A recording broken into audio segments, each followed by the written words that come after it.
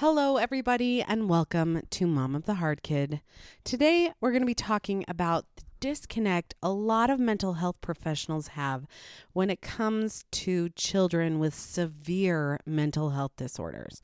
So I was going through YouTube last night. I was watching the shorts. In 30 minutes, I'd seen 900,000 videos. And there was one that stayed in my mind throughout the rest of the night. And I could not stop thinking about this. I mean, it was like stuck. And I am going to talk about that one today. When I go to a lot of mental health or even pediatrician, when I go to the medical profession in an effort to understand my child better, in an effort to help my child, I am often met with a lot of what I would call inexperience. I am met with a lot of, people who are like, no, here's your solution. And I'm like, oh no, that solution hasn't worked at our house. And they're like, no, you just must be doing it wrong. Or yes, this is the solution. Or, oh, you're just stubborn, kind of a thing. And so I'm watching this video, and this doctor has wonderful advice. The video is labeled End Tantrums Forever or something like that. And I'm like, okay, I will keep an open mind. Tell me how I can end tantrums forever. And the truth is, when you have a neurotypical child, or even surrounding it, if you think of it like a target and you have the neurotypical in the middle, and then you kind of go out into what is known. So I think doctors are very familiar with ADHD. I think they're very familiar with autism. But then as you go farther out in the rings of the target, I think that they get less aware. I think they don't really understand that part. So when you have a child who is out on the outer rings of that target, and the doctor is giving you advice for someone closer into those rings, you're like, oh, wait, no. And they're like, no. And you just get caught in this eternal arm wrestle of I'm right and you're stupid on both sides, right? So he's giving this advice to this mom and daughter who are in there. He's already actually given it to them, and they are back a month later to talk about how his advice has been successful. Now, I will say again, I think his advice is very good. I just don't think it works when you're talking about mentally ill children. But he starts off the video and he's like, hey, do you have a child who is incredibly difficult, who has really struggles? And the mom that was in there, it looked like that she had like 90-minute tantrums, the daughter. So, but I can't quite remember, but it was a long time. She was having a really hard time. So the doctor gave her the following advice. He said, first, you put your child in timeout and you give no emotion. Because a lot of kids will feed off of the energy of their mom, right? If their mom's getting upset, they're like, yay, look, I am impacting her. Like, I don't really understand why kids do this, but they definitely do this. So he's like, put them in their room, put them in a safe place, let them cry it out. Now here, when you're talking about an emotionally or severely mentally ill child, I was like, whoa, you cannot put them in a room by themselves. You will destroy that room. And then he's like, you can't have them by you because you need to separate yourself from them. That was his piece of information. And I was like, that does not work in our case, because if I separate myself from her, especially when she's upset, my child who has reactive attachment disorder, oppositional defiance disorder, PTSD, ADHD, all the things. And she will lose her sense of stability inside, and everything will go toe up for the next 72 hours, right? So I'm like, oh, but if I were to say to that doctor, and this is just me, of course, making this up in my head, oh, that doesn't work for us, he would say, no, give it a try. And I'd be like, oh, no, it doesn't work for us. That doesn't work. This is what happens. And because it is so hard for anybody to wrap their head around those types of behaviors. So I really love the no emotion part. I think that works in a lot of cases because I think, especially in our situation, if you have emotion, it will amplify the behaviors times 500. Now, obviously, I'm exaggerating, but I think you get the point. Now, his second piece of information was redirection. So he's talking again, toddler, preschool, like lower elementary school age. And he's saying when you see a behavior about to start, redirect the behavior before it's a problem. And this is another time where I was like, I can't do that. If she ever picks up on me doing that, she will passive aggressively attack me for the next, again, let's just say 48 to 72 hours, like several days worth of her being upset that I tried to manipulate her. She hates being manipulated, even though she is a master at manipulation. She's amazing. I think I'm pretty good at telling when she is being manipulative, but there have been a few times just this last week where after, the dust has settled after a crazy episode, I'll turn to my husband and be like, I don't even know. I don't even know if that was real or not. I don't know, because she is so good at it. But one of the problems with being really good at being a manipulator is that you then know when you're being manipulated.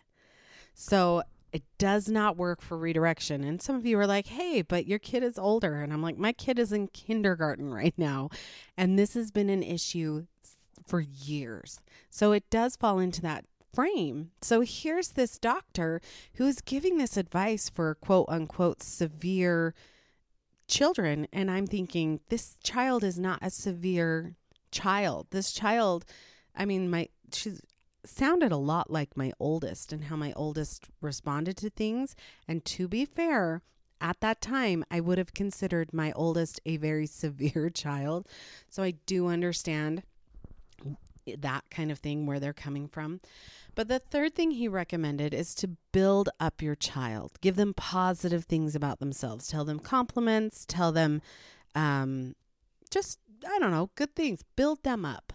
And I thought, oh, whoa.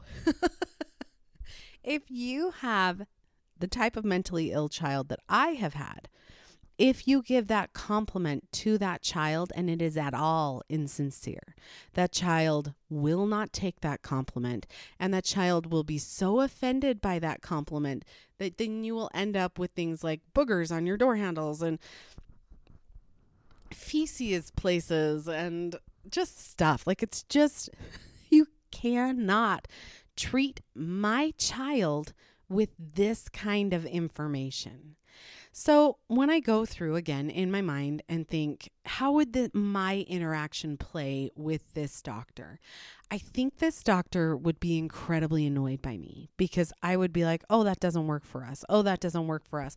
And he would just think, oh, she's so challenging, right? Like, she's so challenging. And he wouldn't be like, oh, it doesn't work for them. I wonder why it doesn't work for them. Because what I imagine is that they're like, here's your information, get out, kind of a thing. And nobody really, as a medical professional, takes the time to truly study out what the actual facts of a situation are. I felt the same way about therapy. I'm not coming to therapy to have my child get a little booklet or a brochure and then be sent on our way. I'm coming to therapy so that we can come together and review all of the facts that are going on and really try to find a solution. Because a lot of people are just like, oh, here's your behavioral therapy thing. Here, take this, fill out this survey. Here, do this. And I think, no, you don't know what's actually going on. You are just giving a diagnosis and then you're giving a treatment. But in this case, with severely mentally ill children, that doesn't always work out. Sometimes you're going to find a lot of success. Other times you're not. And then you're just going to be like, oh, let me flip through my file folders and pick out another option for you to do. And I think, oh, no, you guys, I need you, medical professionals, to hear what is happening in my situation, and know that just because this has worked with so many kids who are near that center target, it doesn't mean it's going to work for some of the kids who are on the outside of that target. So know that if you go into a medical professional's office, know that they are not always going to have the answers that you need. Know that you're going to have to adapt a situation, and they can give you some good pieces of information. I mean, everything he said was good pieces of information, but that you might need to adapt for that because your child is not in their understanding range, more closer to the center of the target. So some of the things that have worked for us have been to have absolute family rules. And he does talk about that in his video. He says you can't deviate. And I absolutely agree with this. When you have a child who is just like the velociraptors on Jurassic Park, the first one, when the guy is like, they're always checking for weaknesses in the fence. I'm like, like I live with a velociraptor. But you have to have absolute family rules. And if there comes a time when you are so burnt out that you cannot do that anymore and you don't care anymore, you can say, I am so burnt out, I don't even care anymore. If you want to make bad decisions for yourself, go ahead and make bad decisions, but I am going to save a punishment for you tomorrow when I have more energy. Like, to give total family rules and then speak absolutely honestly. That's such a critical one. Absolute honesty. They know the rules, speak honestly. But I also love the information from this doctor. Do not react. And I know that this is so easier said than done, because I will recommend this up the wazoo. I will recommend this here, there, everywhere. I cannot do it all the time. There are times when I am like, you're doing such a good job. You are holding your cool. It has been pure screaming for an hour and a half. And you're doing great. And then I'll be like, I will just lose my mind. And I'll be like, oh no, I didn't even know that was there. Like, oh no. And then of course you have to just regroup and try again. So when it comes to your medical professionals, you have to come in as the parent of someone on the outside of the target and realize that your doctor is not going to understand you. You have to be able to come in and either explain your situation. And by the way, the best way that you can do this is the non-emotional approach.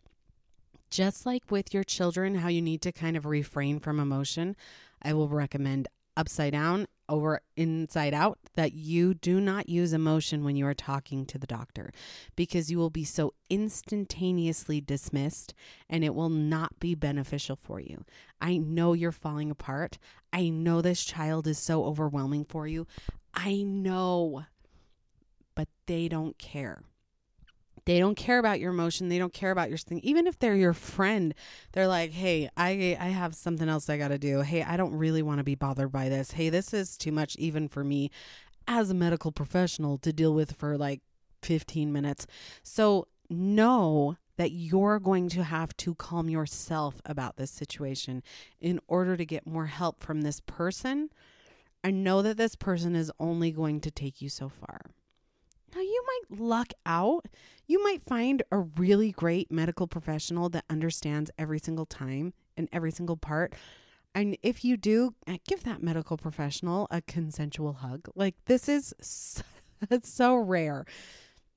More likely, you're going to find somebody who understands a piece, who gives you a little bit of leeway on a piece. But the rest are going to try to maneuver you over to one place and get you to fit in their box of understanding. And you have to hold your ground and say, I'm sorry, I'm not in that box. My son, my daughter, they're not in that box. They're over here. I either need you to come with me, or I need you to tell me who I can go to that might better understand this. So when you're preparing to go to these visits, the best thing that I can recommend to you is bringing your documentation. Write things down, write a journal, write when they're throwing tantrums, write what they do in their tantrums, what they say in their tantrums. right when it changes from a tantrum to a rage. And that was one of the biggest pieces of advice that I took with me when I went into the doctor is I was said, it's not a tantrum, she's raging. Because when you throw a tantrum, you're kind of whining and you're like kicking the ground and screaming even, and maybe even, pulling your own hair. When you're raging, you're busting stuff, you're punching yourself in the face. I say you, I mean them. And they're doing all of these, self-destructive, physically destructive, ridiculous things where you have amplified from a tantrum to a rage. So you'll want to document those things. You'll want to have a journal. You'll want to keep it up. The second thing that I recommend when you're preparing for a visit is to learn your stuff. Learn the diagnoses, learn the signs. I know when you came into this parenthood, you did not plan on getting a minor in psychology, but it's going to be really helpful to you. Because without being arrogant, you're going to let the medical professional know that you're aware of the difference between a tantrum and a rage. And you're aware of the difference between oppositional defiant disorder and a mood disorder, that you are just aware. You don't have to be an expert. You just being aware is going to be really helpful to get that doctor to understand where you're coming from and that you're not just speaking out of emotion. So the third thing I recommend is that thing that I referenced before, to not be afraid to say, I don't think we're on the same page. I feel like when I say Janie throws tantrums, but what I'm really saying is Janie intentionally disrupts the evening when she gets caught breaking the rules, and then there's a 3-hour fight/tantrum until it escalates into self-harm and destruction of property. Like, don't be afraid to tell the doctor, I don't think that we are communicating. I don't think we're ending up on the same plane. I think that we're having such a disconnect. And the fourth thing is to trust yourself. Okay. You are living with that child. That doctor is not living with that child. If he is, and he's gone all day, and if you have that child for the bulk of it, trust yourself. You have gone crazy because this child really is hard. This child really is changing your family dynamic, your mental health. It really is. And that doesn't mean you have to dislike this child. You can like somebody whose mental health is bad, but trust yourself. Trust yourself. And again, don't be afraid to say, you know what, I don't think this is a good fit. Could you recommend someone who works specifically with mentally ill children, or who works specifically with increased behaviors? Those kind of things. Don't be afraid to do that. We go to the doctor, we think they're going to save us. They're not going to save us. We are strong enough to save ourselves with their assistance. Get to the right place. Don't just sit and wait for this doctor to not understand you, not hear you, not be able to help even if they could. Don't be afraid. In fact, I think the most success that I had in regards to medical professionals is when I was so desperate for my own sanity. When I'd already been seeking for hers for a year, and I couldn't find anything. And then it had gotten so bad that I was like, I don't know how I'm going to do this anymore. Like, not just that our family dynamic was bad, but I thought I am physically, mentally falling apart. And I was desperate to save me at that point because those outer ring ones, I mean, the kids that are in the middle of that target, they're hard. And as you go out to those bigger things, they're harder. But when you're on the outer rung, like the outer ring of the target, oh my word, I didn't even know things could be that hard and that I could live through it. And don't let these doctors push you around. Don't forget that while they have massive amounts of medical experience, massive amounts of psychological experience, you are the expert in your kid. I had to hit a point where I realized I am with my child 24 hours a day. Why are they telling me that I'm not correct? You are an expert in what your child's behaviors are. And with a little bit of education, you can be a moderate expert at some of the things that are out there. You're stronger than you know, and you've got this. Thanks so much for joining me.